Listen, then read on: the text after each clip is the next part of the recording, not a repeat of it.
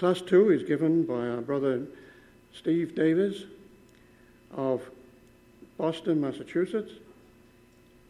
His overall theme for the week has been Lessons from an Imperfect Ecclesia. And his class, this is Class 4, is entitled For Conscience Sake. Brother Steve. Thank you very much, Peter.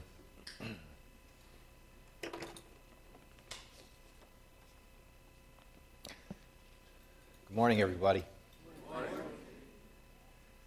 Lessons from an imperfect ecclesia. And boy, didn't we see that yesterday. In our class yesterday, we spent time going through Paul's letter to the Corinthians. And we discovered that the brothers and sisters in Corinth, we discovered that the Christadelphian Ecclesia in Corinth had very many real and serious problems. There were problems that related to doctrine. There were some, we read, who denied the resurrection of the Lord Jesus Christ. There were some who were uncertain about idols and believed that possibly idols were real.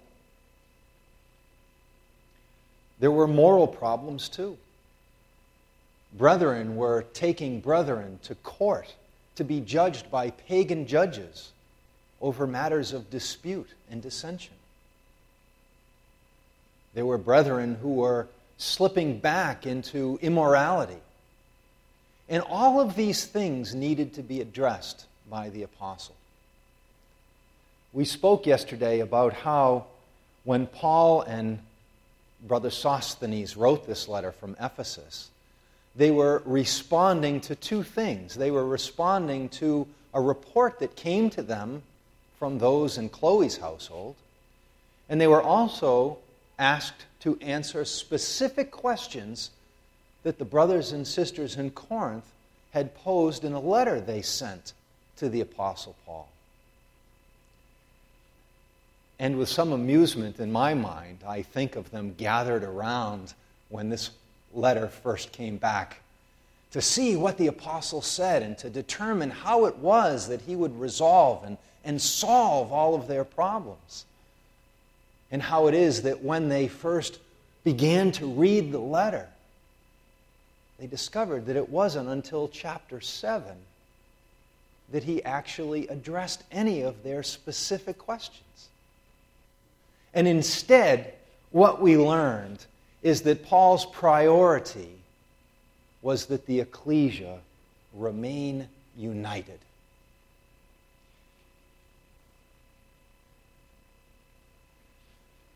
We spent time yesterday speaking about the importance of continuing in fellowship so that the brothers and sisters could learn to agree with one another. We looked at two verses from 1 Corinthians chapter 1. We looked at 1 Corinthians chapter 1, verses 9 and 10. And we tried to draw out 2 points. The first from verse 9 is that the individuals to whom Paul wrote were all baptized believers. They had been immersed, having been taught and having understood the gospel that was taught by the Lord Jesus Christ and his apostles. And consequently, through their baptism into Christ, they enjoyed fellowship with their Heavenly Father. And we went to 1 John chapter 1, and we looked at those well-familiar verses about fellowship and how they enjoyed fellowship with their Father and the Lord Jesus Christ. And through baptism into that understanding, they became part of God's amazing family. And consequently, we too, through our baptism, join that family and become brothers and sisters together with Christ. And so Paul addressed his letter to those who were called into fellowship. The second thing that we saw, that we tried to draw out, is what we found in verse 10. That the Ecclesia there was encouraged to become of one mind and one judgment. And for years I used to think that there could be no fellowship unless there was that unity of mind. But it seems clear to me that what Paul is teaching through the context of this letter in 1 Corinthians is that the Ecclesia, despite their moral problems and despite their doctrinal problems, needed to remain together so that they could exhort one another to that unity of mind and judgment. And it was only by remaining together that they could have the opportunity to teach and to correct and at times to rebuke. And it's through that process of sharing that the brothers and sisters could eventually become of one mind and one thought. And so we spoke about examples throughout the Scripture where we see that taking place. Marriage. From the very beginning, we're told that a man and a woman would leave their parents' home, and they would be united together and become one flesh. And we spoke about how important it is for a husband and wife to be one in mind and in thought. And how there are times when husbands and wives, even in the best of marriages, have disagreements. And how the Scripture teaches that no one should put asunder. That the husband and wife, despite their differences, should continue together so that they can work together to raise their family, to learn to know and to love the gospel message. So we saw that example in marriage. We talked about how we, having been baptized into Christ, become members of that one body. And we went to 1 Corinthians chapter 12. And we discovered that it's through our baptism that we become part of that one body. And how, as members of that body, we have a responsibility for two things. We have a responsibility to remain a part of the Ecclesia even when we sometimes feel left out. And conversely, we have a responsibility not to push members of the body aside and away when they don't see the same way as the eye. And so we looked at these things as it relates to the body of Christ and how the body of Christ needs to be one. And I'd like to draw your attention to one additional example that I find very helpful. And it's found in 1 Corinthians chapter 3. And I mention it because for years I misunderstood what this verse was actually teaching. It's the verse that you're probably familiar with when it says that we are the temple of the living God. So it's 1 Corinthians chapter 3, verse 16. Paul writes and says, "Don't you know that you yourselves are God's temple, and that God's Spirit lives in you? If anyone destroys God's temple, God will destroy him, for God's temple is sacred, and you are that temple." Now, brothers and sisters, as a young man, I would often look at that verse, and I would apply that verse to the reasons why it would be wrong for me to drink to excess, or to do things to my body that would be harmful to my body. But as I read Paul's letter to the Corinthians here in 1 Corinthians 3, it's become clear to me that what Paul is speaking about here is not the personal me. When he says, "You are the body of Christ," or "You are the temple of the living God," he's not speaking about me individually. He's using the word "you" in the collective sense. That you, brothers and sisters, we are all the temple of the living God. And he demonstrates a very clear warning to those that would destroy and divide the temple. We really see the context of this in chapter 3, where Paul is addressing the divisions within the meeting. So I'd like to flip back now to the first chapter, because the report that came to Paul had to do with the divisions in the meeting. Chloe's household came to Paul, and in chapter 1, verse 11, we read this. Paul says, "My brothers, some from Chloe's household have informed me that there are quarrels among you. What I mean is this. One of you says, 'I follow Paul.' Another, 'I follow Apollos.' Another, 'I follow Cephas.' And still another, 'I follow Christ.'" Chloe's household reported that there was division in the meeting. And the brothers and sisters there were taking a certain amount of pride in associating with some in the Ecclesia. So, for example, when some said, "I follow Paul," they were taking pride, and they wanted to associate with Paul because, after all, it was he that had taught the gospel message in the city of Corinth. It was he that had established the Ecclesia there. And so there were some in the meeting that felt an allegiance to Paul and felt that they needed to follow Paul. But within that Ecclesia, there were also some who said that they followed Apollos. And for them, their attraction wasn't necessarily to the one that helped create the meeting there. Their attraction was to the fact that Apollos was a learned man, that he was a great orator, and that they wanted to associate with him because they had a connection with him. They felt that he was the type of one that they wanted to associate with. So turn with me to Acts chapter 18. A few days ago, we looked at the first half of Acts 18, where Paul was preaching the gospel in Corinth. And it's in the second half of the letter that we read about his time in Ephesus. And it was while he was in Ephesus that Apollos comes upon the scene. So Acts chapter 18,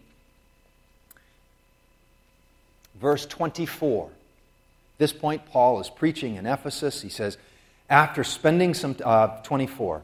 Meanwhile, a Jew named Apollos, a native of Alexandria, came to Ephesus. He was a learned man with a thorough knowledge of the Scriptures. He'd been instructed in the way of the Lord, and he spoke with great fervor. And he taught about Jesus accurately.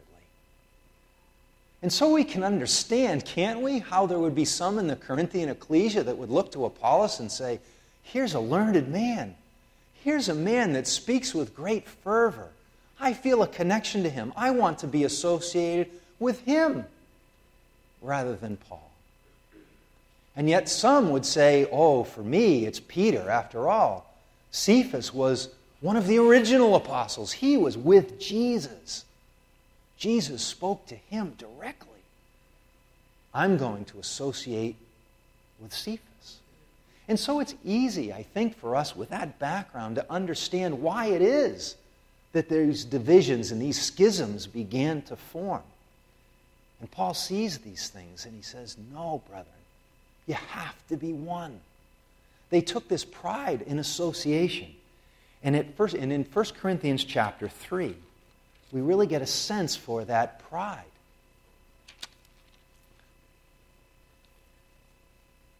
Verse 1. Brothers, I could not address you as spiritual, but as worldly, mere infants in Christ. I gave you milk, not solid food, for you are not yet ready for it. Indeed, you're still not ready. You're still worldly, for since there's jealousy and quarreling among you, are you not worldly? Are you not acting like mere men? For when one says, I follow Paul, and another, I follow Apollos, are you not mere men? Now turn over to chapter 4, verse 6. Paul says, I'm applying these things to myself. Don't follow me. We follow Christ. Verse 6, now, brothers, I have applied these things to myself and Apollos for your benefit, so that you may learn from us the meaning of the saying, do not go beyond what is written. Then you will not take pride in one man over against another. There's a wonderful exhortation there for us, brothers and sisters. I have to tell you, there are times when I take pride in my association with the Boston Ecclesia. I love my Ecclesia. I think we do things the right way. And I do take a certain amount of pride in that.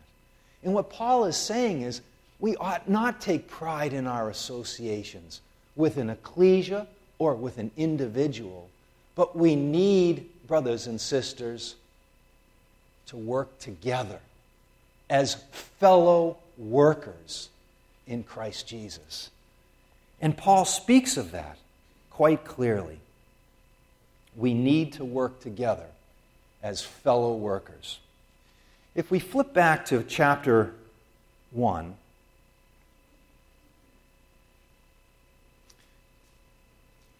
verse 18, we're going to see Paul begin to offer 3 examples that contrast the good news of the gospel with certain worldly traits.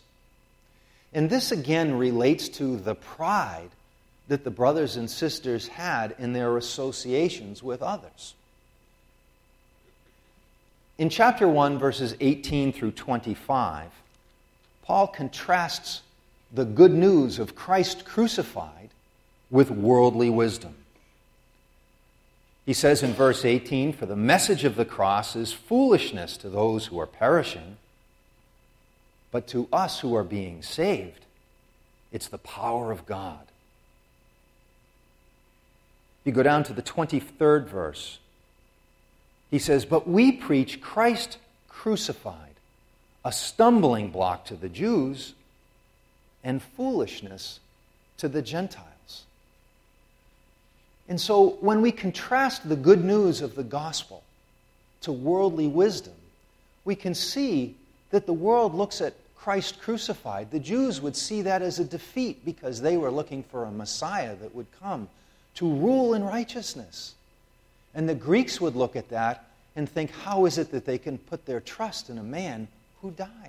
It's foolishness. And so Paul contrasts these things. He says, take not pride in the wisdom of men. Don't feel prideful or boastful about your association with those who are wise. In chapter 1, verses 26 through 31, Paul begins to show this contrast between boasting about social standing or perhaps political influence. And he says that some of you, in verse 26, brothers, think of what you were when you were called. Not many of you were wise by human standards. Not many were influential. Not many were of noble birth.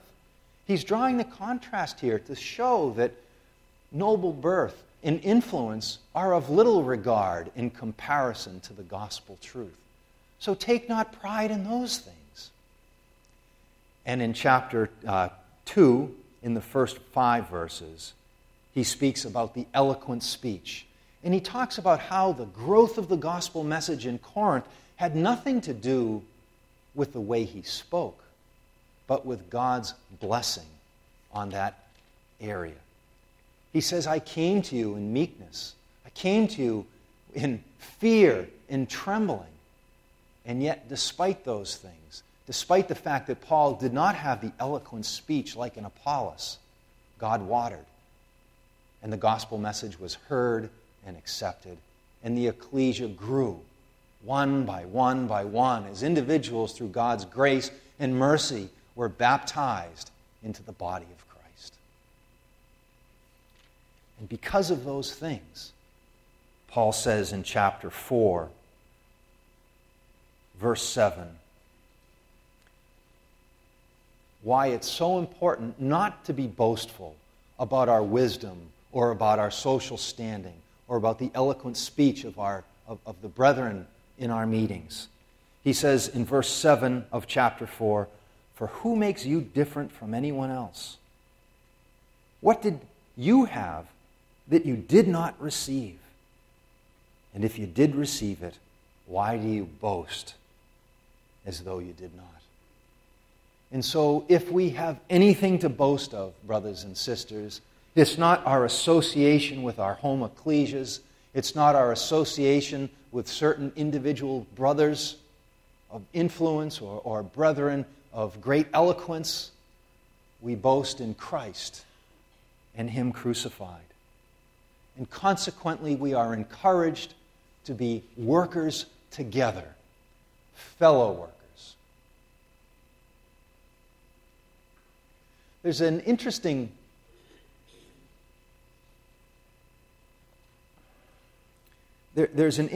application of this when we come to Paul's letter to the Colossians. Because we'll discover that one of the greatest threats to the gospel message was the message of the Judaizers. These individuals who followed the apostle as he preached the gospel, to say Christ's sacrifice wasn't enough. In addition to Christ having been sacrificed, you still need to follow the works of the law. And Paul realized that if this message got out and got into the ecclesias, it would have a very damaging effect on the gospel message. Because Christ's crucifixion and sacrifice is all that we need. There's nothing that we can do to achieve our salvation. And consequently, Paul consistently spoke out against those false teachers who brought the Judaizers' message to the ecclesias. But interestingly, in Colossians chapter 4, verse 11, there's a fascinating glimpse of the fact that Paul drew a distinction between brethren that taught falsely and those that may have been misled by their teaching. And in verse 11 of Colossians 4, Paul is concluding his letter there, and he's speaking of those brethren who are with him. And he says of this man Justus and Jesus, not the Christ, of course, and Jesus, which is called Justus, who are of the circumcision. These only are my fellow workers unto the kingdom of God. And so clearly there was a distinction in Paul's mind between those who taught the true gospel and those who were teaching falsely, this Judaizer thinking, where they were preaching that it was still necessary to complete and do works of the law. And yet, we see here that Paul was a fellow worker with this man Justus. Obviously, one who did not teach the false doctrine, but perhaps one that had been carried away by it. Again, it illustrates the point that we need to remain together so that through our constant exhortation, one with another, we can become of one mind and we can become one judgment. These things happen only through our sharing. And I think the Apostle Paul here gives us an example of how he tried to do that through his teaching to the Corinthians and through his actions with this brother Justus. So we've worked from 1 Corinthians 1 through 1 Corinthians 4. I'd like to look now at 1 Corinthians chapter 5, which is the chapter where we discover that there was one brother in Christ who was acting in an immoral way, who was living in an incestuous relationship, sleeping with his father's wife, something that not even the pagans would do, Paul says. And so Paul provides this young ecclesia in Corinth with specific guidance about how to deal with this situation. And we find it in 1 Corinthians chapter 5. He begins in verse 1 by saying, it's actually reported that there's sexual immorality among you. and of a kind that does not even occur among pagans. A man has his father's wife, and you're proud? Shouldn't you rather be filled with grief? And so we spoke briefly about this yesterday, how some in the Ecclesia there were confusing God's grace. We see it in the Roman Ecclesia too, where Paul says, "What shall I say then? Shall I continue in sin that grace may abound?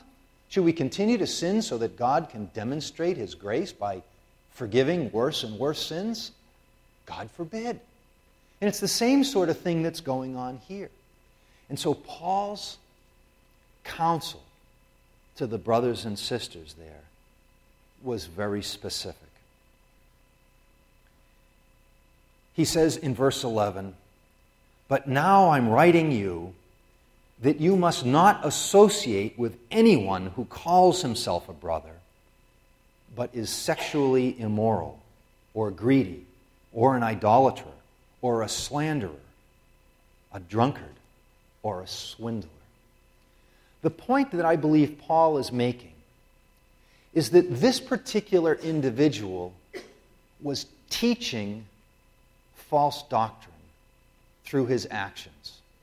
Did you catch what Paul said? He said, "Do not associate with anyone who calls himself a brother and does these things."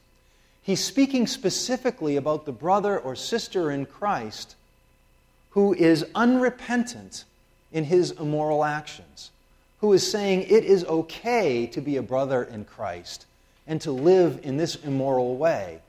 And it's through those actions that he is actually teaching wrong moral doctrine.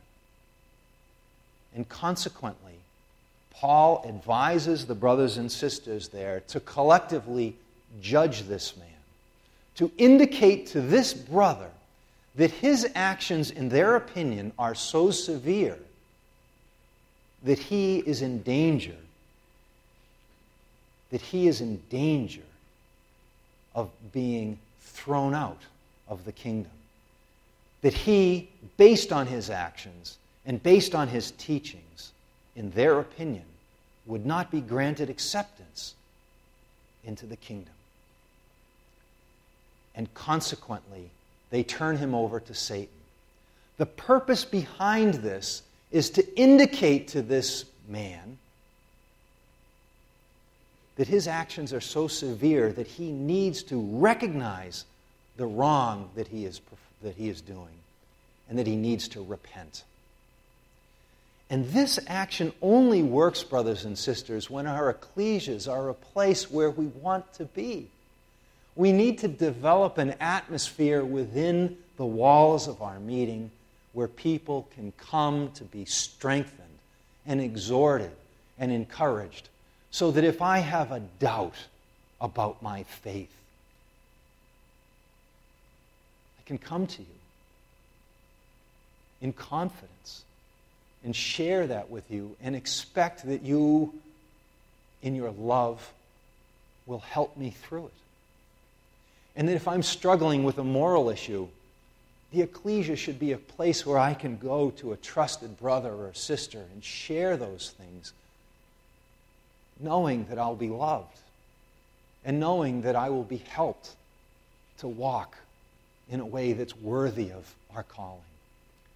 We need to develop an atmosphere and an environment within the walls of our meetings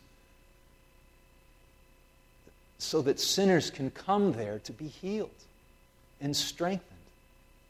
And the effect of this man being cast out of the ecclesia was such that he realized that without the strength and the support of his brothers and sisters, he was no place. And the good news is that when we come to 2 Corinthians, we discover that this man who had been cast out had repented. So turn with me to 2 Corinthians chapter 2. And in verse 6, we see the rest of the story. Paul writes to the same brothers and sisters years later in 2 Corinthians, and he says, "The punishment inflicted on him by the majority is sufficient for him. Now, instead, you ought to forgive and comfort him so that he'll not be overwhelmed by excessive sorrow. I urge you, therefore, to reaffirm your love for him. And so the brother who had been cast out has repented of his ways. And the Ecclesia is being exhorted by Paul to welcome him back, to bring him back because he is repentant. And we see that example and we take heart in that thing. Now, brothers and sisters, I make a note here on our slide that all of the withdrawal passages in Scripture are addressed not to brothers and sisters who have failures of understanding or who have lapses in moral judgment,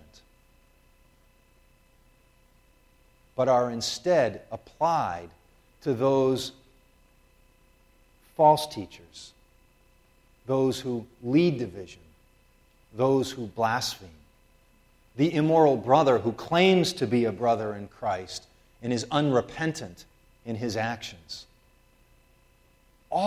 Each and every one of the withdrawal passages in Scripture are applied to individuals such as that. And I'd encourage you to read these verses in their context to see that that's the case. And so the beauty of chapter 5 in 1 Corinthians is that this immoral brother was restored. And it demonstrates once again Paul's counsel that we be of one mind and one judgment.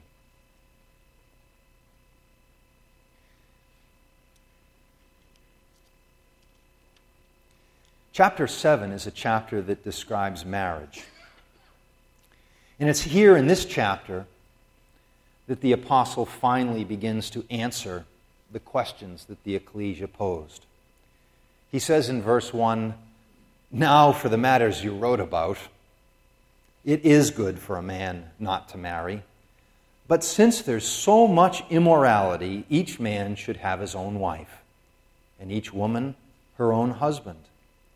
The husband should fulfill his marital duty to his wife, and likewise the wife to her husband. The wife's body does not belong to her alone, but to her husband. And in the same way, the husband's body does not belong to him alone, but also to his wife."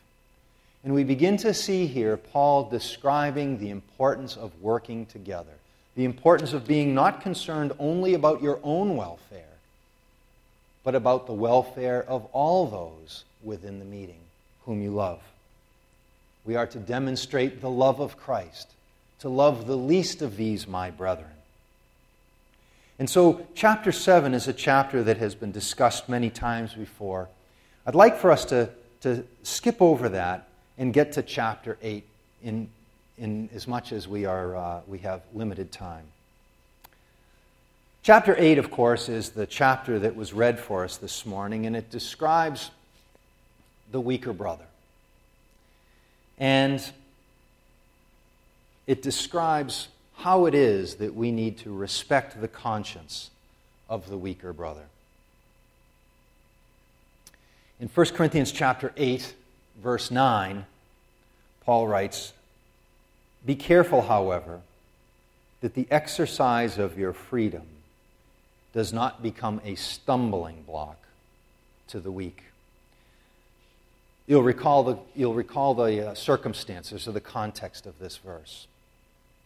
There were some within the Ecclesia who were, believe it or not, uncertain about whether idols were real. Paul begins by saying, verse 4, "So then about eating food sacrificed to idols. We know that an idol is nothing at all in the world, and that there's no God but one. For even if there were so-called gods, whether in heaven or on earth, as indeed there are many gods and many lords, yet for us there's but one God, the Father, from whom all things came and for whom we live. And there's but one Lord, Jesus Christ, through whom all things come and through whom we live. But then Paul says in verse 7, but not everyone knows this.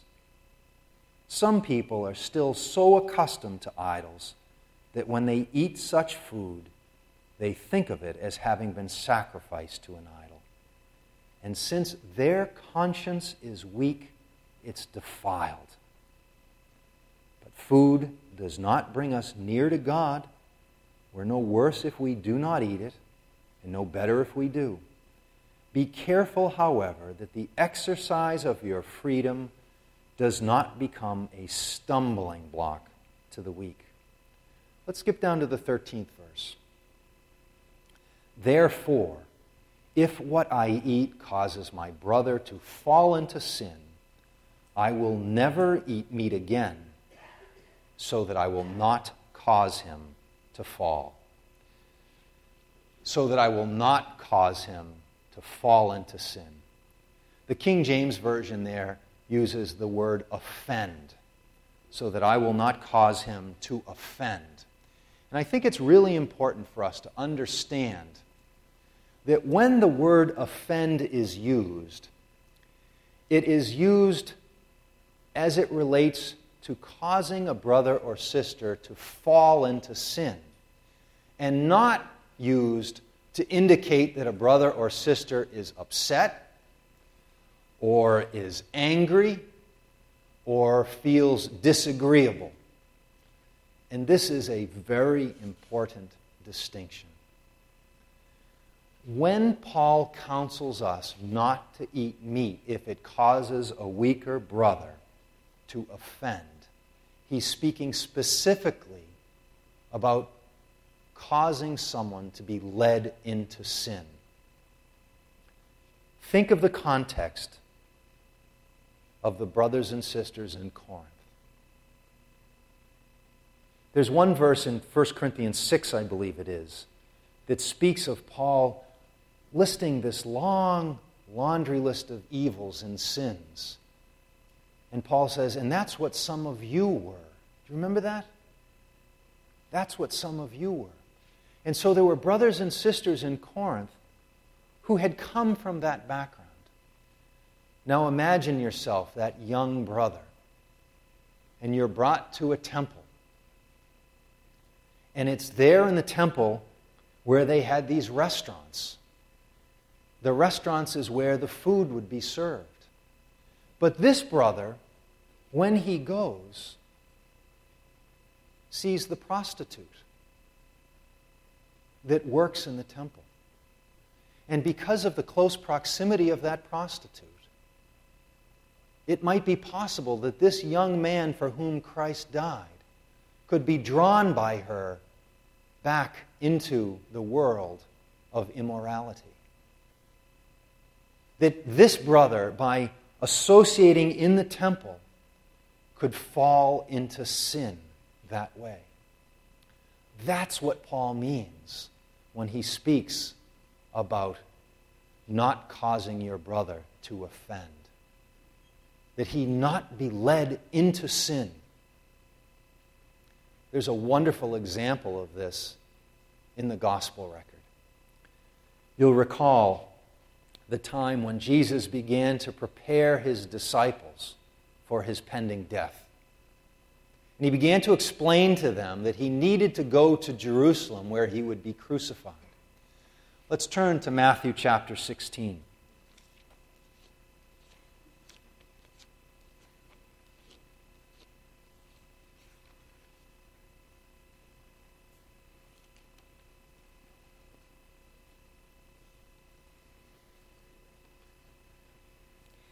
Verse 21. From that time on, Jesus began to explain to his disciples that he must go to Jerusalem and suffer many things at the hands of the elders, chief priests, and teachers of the law, and that he must be killed on the third day, be raised to life. But Peter took him aside and began to rebuke him. Never, Lord, he said. This shall never happen to you. And of course, we're so familiar with what comes next. We're so familiar with Jesus' words when he says, "Get thee behind me, Satan." But do we continue to read what Jesus says there? He says to Peter, "Get behind me, Satan. You are a stumbling block to me." You see, Peter was a stumbling block to our Lord in the sense that he was encouraging Jesus into sin. He was encouraging Jesus to do his will rather than the will of his heavenly Father. And we know how difficult it was for Jesus, that in tears he prayed, "Not my will, but thine be done." And so when Peter came to him and said, "Not you, Lord, you won't be crucified, we won't let this happen to you," it wasn't that Jesus was merely upset about what Peter was saying. It wasn't that his feelings were hurt that Peter didn't get it. Jesus was offended because he was being led into sin by Peter. And that's the offense that Paul speaks about when he speaks about how it is that we should not offend our weaker brethren. In Paul's letter to 1 Corinthians, he speaks about our conscience. He speaks about the conscience of the weaker brother. And as some of you may know, I have been actively involved with the Religious Conscientious Objection Committee in the Christadelphian community for many years.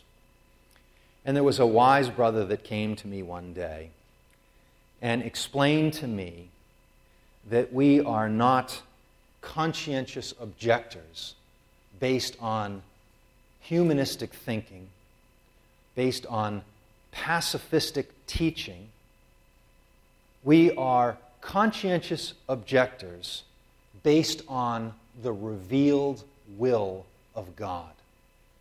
So, for example, in the Old Testament times, it would be wrong for us not to pick up the sword and fight, because the revealed will of God was that we go into the land of Canaanites and fight. And today, however, we know that the revealed will of God is that we are to put away our sword, that we are to love our enemies, that we are to love those who despitefully use us. And so the Christadelphian belief regarding religious, conscientious objection is very different from the beliefs of many pacifist groups. There may be a time when we are called to fight again. And because it is God that asks us to do that, we will obey based on our conscience, which comes from God. Turn with me to 2 Corinthians chapter 2. 2 Corinthians chapter 1, rather. 2 Corinthians chapter 1, verse 12. And here Paul is writing to these same brothers and sisters.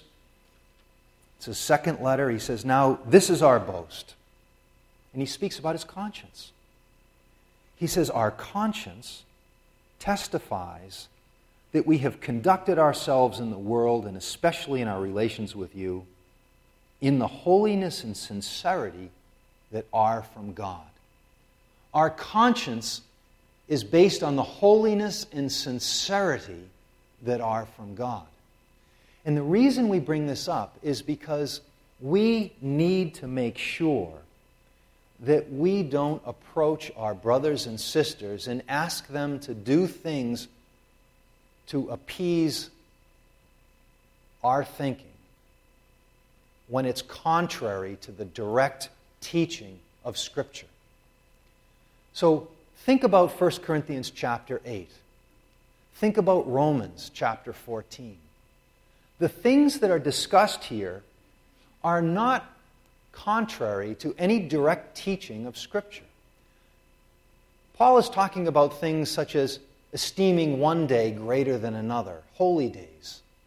He's teaching about things such as eating meat that's been offered to idols. But if I, as a weaker brother, came to you and asked you to do something that was in direct contradiction to Bible teaching, it would be wrong for you to defer to my conscience in that case, because my conscience wouldn't have been based on Bible teaching. So we see this time and time again in the Scriptures. We talked this morning about the Apostle Paul combating the teaching of the Judaizers. Turn with me to Galatians.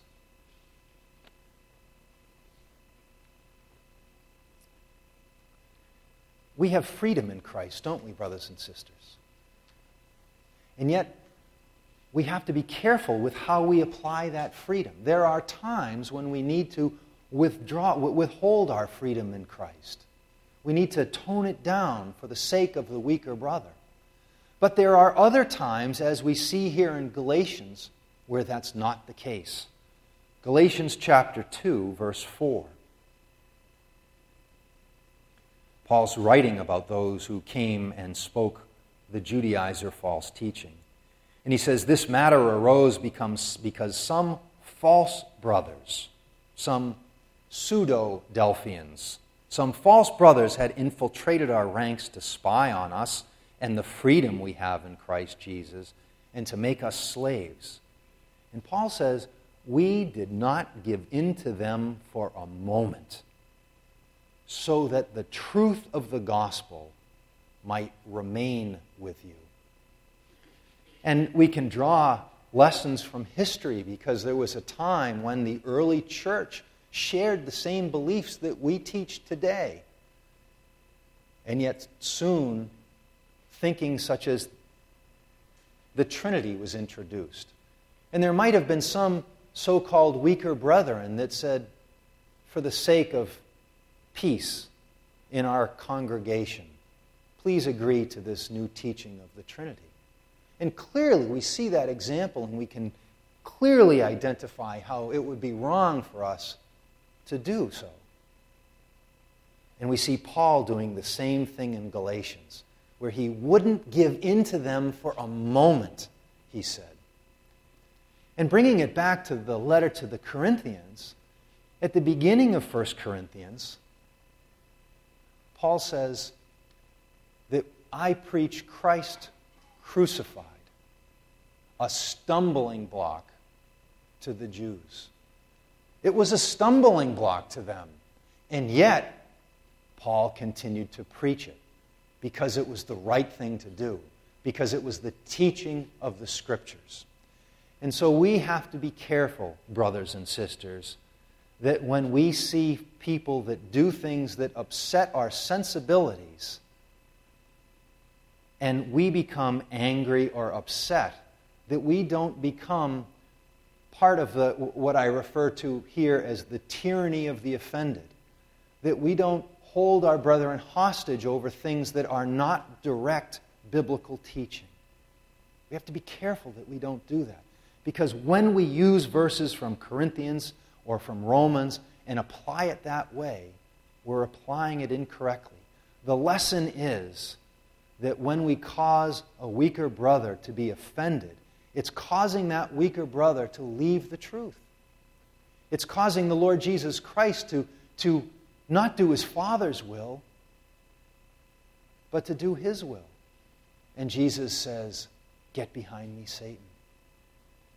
So there are times when it is okay to preach and teach a stumbling block, when what we teach and what we do is based on the revealed will of God.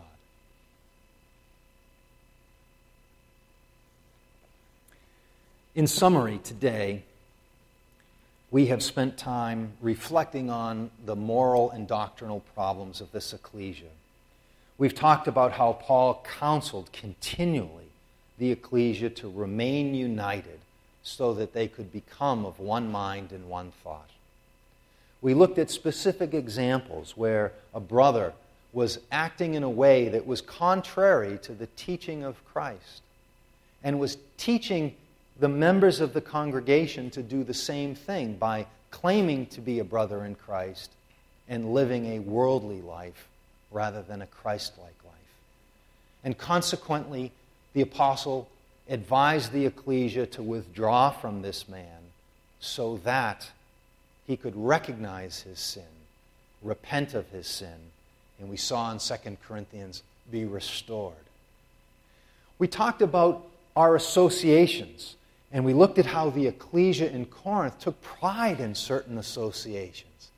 And certainly we can look inwardly at our own lives and see how there are times when we feel a certain pride in our home ecclesia or a certain affinity towards a brother or sister. And Paul is saying that we ought not have those proudful and boastful associations, but should instead work together as fellow workers of Christ. And so here we are at Bible school, fellow workers, members of the body of Christ, and we look forward to the day when he will return to establish God's kingdom, when all the earth will be filled with his knowledge and glory. It's in that day that we pray and hope.